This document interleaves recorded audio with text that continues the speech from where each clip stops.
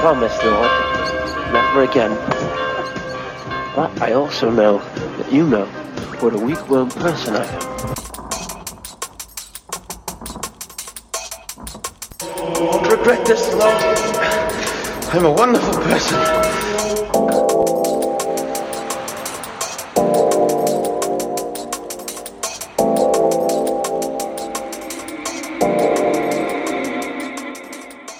The Gospel on this eve of the Nativity of our Lord comes from the Gospel of St. Luke, the 2nd chapter.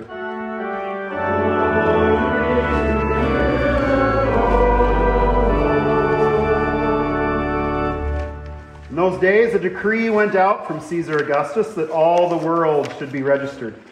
This was the first registration was taken while Quirinius was governor of Syria. All went to their own towns to be registered. Joseph also went from the town of Nazareth in Galilee to Judea, to the city of David called Bethlehem, because he was descended from the house and family of David.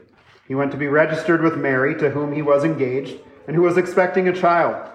While they were there, the time came for her to deliver her child, and she gave birth to her firstborn son, wrapped him in bands of cloth, and laid him in a manger, because there was no place in the guest room. Now in that same region there were shepherds living in the fields, keeping watch over their flock by night. Then an angel of the Lord stood before them, and the glory of the Lord shone around them, and they were terrified. But the angel said to them, "Do not be afraid, for see, I am bringing you good news of great joy for all the people. To you is born this day in the city of David a Savior, who is the Messiah, the Lord. This will be a sign for you. You will find a child wrapped in bands of cloth and lying in a manger." And suddenly there was with the angel a multitude of the heavenly host, praising God and saying, "Glory to God in the highest heaven, and on earth peace among those whom he favors." This is the gospel of our Lord.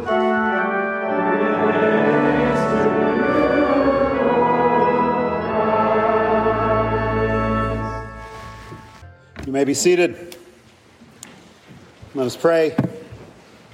Gracious God, send forth your Spirit by the power of your word to create faith, to forgive sin, and to grow our love for you and for one another. Amen. Do not be afraid, for see, I am bringing you good news of great joy for all people. To you is born this day in the city of David a Savior who is the Messiah, the Lord. Before you ever came to God, God came to you.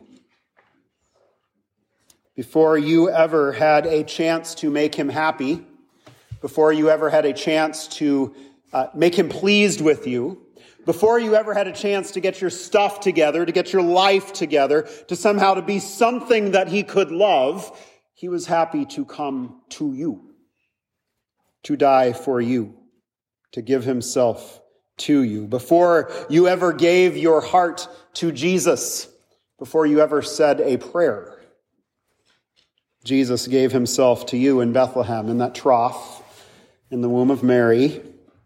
And this is the story of Christmas. It's not about making yourself a better person. It isn't.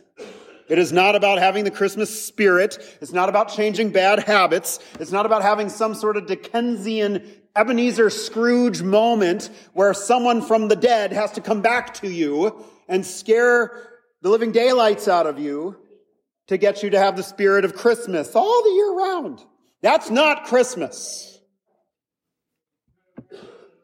It is not about making yourself worthy of God. It is not about getting yourself off the naughty list. In Christ, in Bethlehem, and the baby born to die, God made his decision about you.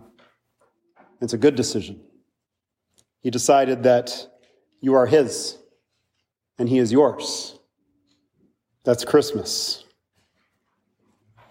Unfortunately, the story begins somewhere else, and we kind of miss it. It's the beginning of this passage that Linus from Charlie Brown Christmas makes very famous for us, right?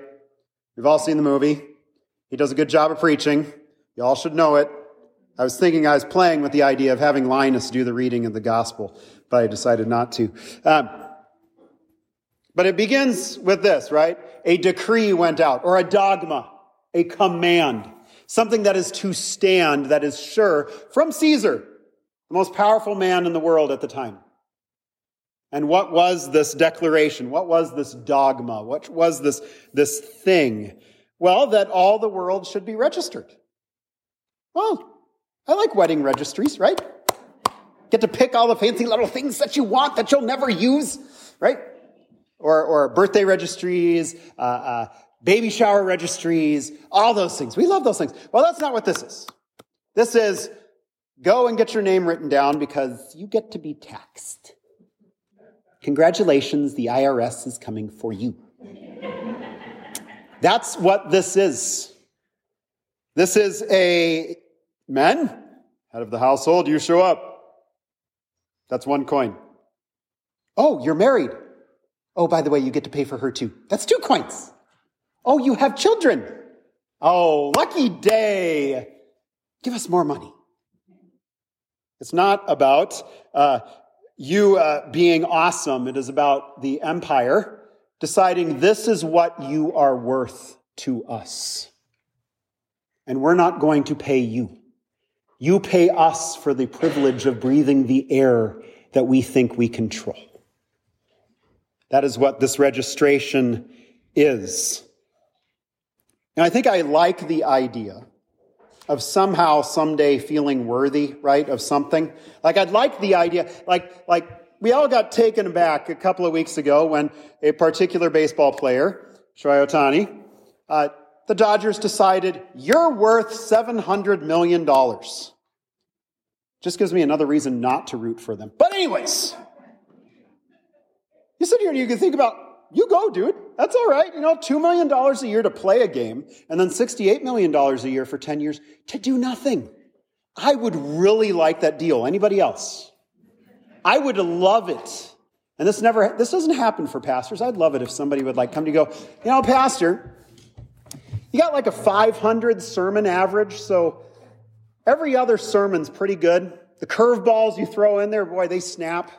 You hit it out of the park with the gospel every time. That's really good. Here's a check. You're worth this much. I would love that, but that doesn't happen. Has that ever happened to you? It's never happened to me either. I've been doing this for a while. Most of us, if we go out and we do the interview process for a job and all that stuff, I don't know about you, but the most stressful part is when you get to the point where they want to know salary requests. Because you're going, oh, everything's going great, but what if I ask for too much? We would love to have somebody come to us and say, you're worth this much. I'm going to give you this. We would love that, right? Well, that's not what's happening here. This is just like when Kern County comes to you and says, we've taken a look at your property. We've assessed it. We've decided for tax purposes, it's worth this much. Does anybody else feel like I do, which we just want to say, okay, write me a check. Just write me a check right now. I'll take that. I don't think I could sell my house for how much you think it's worth. I'll take the money now, right? But that doesn't happen. Instead, they've decided this is how much this is worth. You don't get a say in the matter. They've just decided these things. This is what's happening here with the empire, with the people, with Joseph, with Mary, with little Jesus in utero. You are worth this much. And the reality is, church, is that most of you in this room thinks this is how God works too. The world works in such a way that you do certain things. You do good things, that should be of value, right? So you get paid for those things. If you do some bad things, you could get on the naughty list, police blotter, prison, those sorts of things, right? We tend to think that's how God works too, in the sense of, well, if I do good, God will reward me. Because he's beholden to me or something, as though I have some say and I am more powerful than him or something. And if we do bad, well, there's a place that we go, right? Revelation talks about bad place. We think that's how it works because that's how the world talks to us. That's how the world makes decisions about us. That's what the world has to say to you about your worth, about your value, the decisions that they have made. Well, something extraordinary happens, and I missed it until this year reading the story, which is funny because I don't know how many Christmases I preached, quite a few. Verses 3 and 4. We all know it. All went to be registered, each to his own city, town. Come on. Right? Well, the reality is that Joseph didn't need to go to Bethlehem. Did you know that? He didn't need to go to Bethlehem. All he had to do is go down the street to the tax assessor's office in Nazareth and go, hey, it's me, Mary. Here you go. Here's your money. See you later. But evidence shows that the Jewish people, being the people of the promise, being the people of the inheritance, in order to give the finger to Caesar, said, okay, you want to register us? You want to tax us? Well, we're going to make it fun for you. We're going to go back to the place of our inheritance. We're going to go back to the place in which we know that we have a God of the promise. Because you see, a few thousand years before this incident was taking place, God spoke to a man named Abram, or Abraham. Maybe some of you know his name in that way, right? And says, well, I'm going to make a promise to you, Abraham. I'm going to be your God. You're going to be my people. I'm going to make a great nation out of you, and I'm going to give your people, your children, this land. And that land, Israel, Judea, whatever you want to call it, was a gift to the people of God, to the Israelites. It's almost a sacrament, a piece that God gives them to remind them that He is a God of the promise, that He makes promises, that I'm going to be your God. That's the promise that He gives them. And so here you have the Jewish people saying to Caesar, you might have something to say about us, about our value, about our worth, about a decision that you've made about us, but we have someone more powerful than you who gave us a promise, who gave us a little sliver of an inheritance, a little piece of land for us to be reminded that what He says about me is true and that it's a promise of life in Him. And so, Caesar, you have no power here. And so they go to Bethlehem. They go back to the promise. That's part of why church exists, because here at the church, it should be where Pastor Chris and I have the joy of reminding you of the promise of God every single Sunday. So that when the rest of the world tells you other things about you, you can come here and know where you can find truth and grace and mercy in the promises of God. And that was where Joseph and Mary go off to. And while they're there, something happened. Right? It says, while they were there, something. What is it? Baby, right? Baby gets born. God breaks forth into history. It's not just some potential little thing, pie in the sky type of thing. Quite literally takes on flesh, breaks out into history, into the world, to bring every promise, every decision, every valuation to completion in Christ.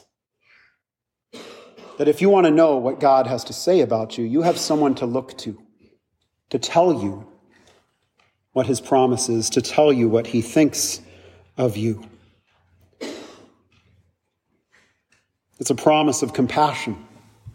It's a promise of long suffering. It's a promise of love for sinners. Not saints, sinners. Continuous love for those who, by all means, are unlovable sometimes. Forgiveness for those who maybe have done something unforgivable. And the interesting thing is, obedience gets thrown out the window. Because some of you might think, well, if I'm a little bit more obedient, if I just do what God says, then He'll love me more. No. Where was your obedience 2,000 years ago? Were you obedient to God 2,000 years ago when Christ came? Have you thought about that? Where was your decision for Jesus 2,000 years ago? That's why it becomes a faith thing. That's why it becomes a trust thing.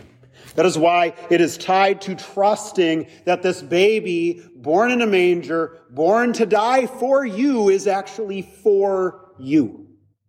Those are the two words you have to cling to at Christmas. For you. Because then, once we start to embed ourselves in trusting that Jesus, when he came into the world, knew that he came for a particular person, that being you. Then we can join with the angels in that chorus, right? Glory to God in the highest heaven, and on earth peace to those whom he favors. Glory to God, meaning no praise for you. You might go through your life thinking, oh, I need the plaque, I need the trophy, I need the gold watch, I need people to clap me on the back when I do something good, all those things. And here we sing, no.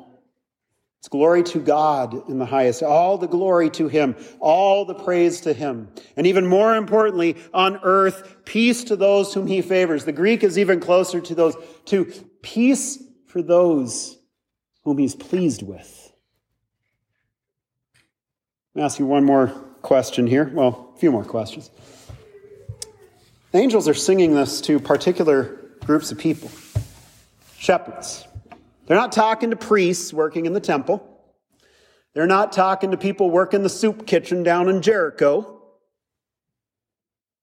They're not talking to people who are going about doing great things, who are on their knees praying every minute of every day. He's talking to shepherds. He comes to them and he speaks and he says, a Savior has been born for you. Glory to God. Peace on earth to those whom he's pleased with. And God comes to these shepherds, finding them doing an ordinary thing in a field, probably not even thinking about God, saying, I'm pleased with you. So church, tonight, how does God feel about you? Well, he came for you without your permission. He came into the world without you asking him to. What is God's decision about you? Well, he took on flesh for you. 2 reasons. One, that he might be God's sermon with skin on. I always talk about it as God con carne, right? Those little chili cans, right? Chili con carne, right? God con carne with flesh. And he comes into the world that he might speak into the world his words of forgiveness for sinners, life out of death, resurrection, that he might step into time and space for you, but then also that he might die for you. Die because of the fact that you can't imagine that there is a God who has loved you despite your sins. You can't imagine that there's a God who has loved you despite your failings. You can't imagine that there's a God that you do not have to placate every minute of every day. So instead, church, rest this Christmas. Rest in your Messiah who's come to free you from all the other decisions that people make about you, to free you from all the decisions that you make about yourself, to free you from this thinking that somehow you have something to do with Jesus coming to you. No, Jesus came to you already. Rest in this Messiah who loves you, who forgives you. He's made the move to you. Make that be your Christmas gift this Christmas. Merry Christmas. Thanks be to God. Amen.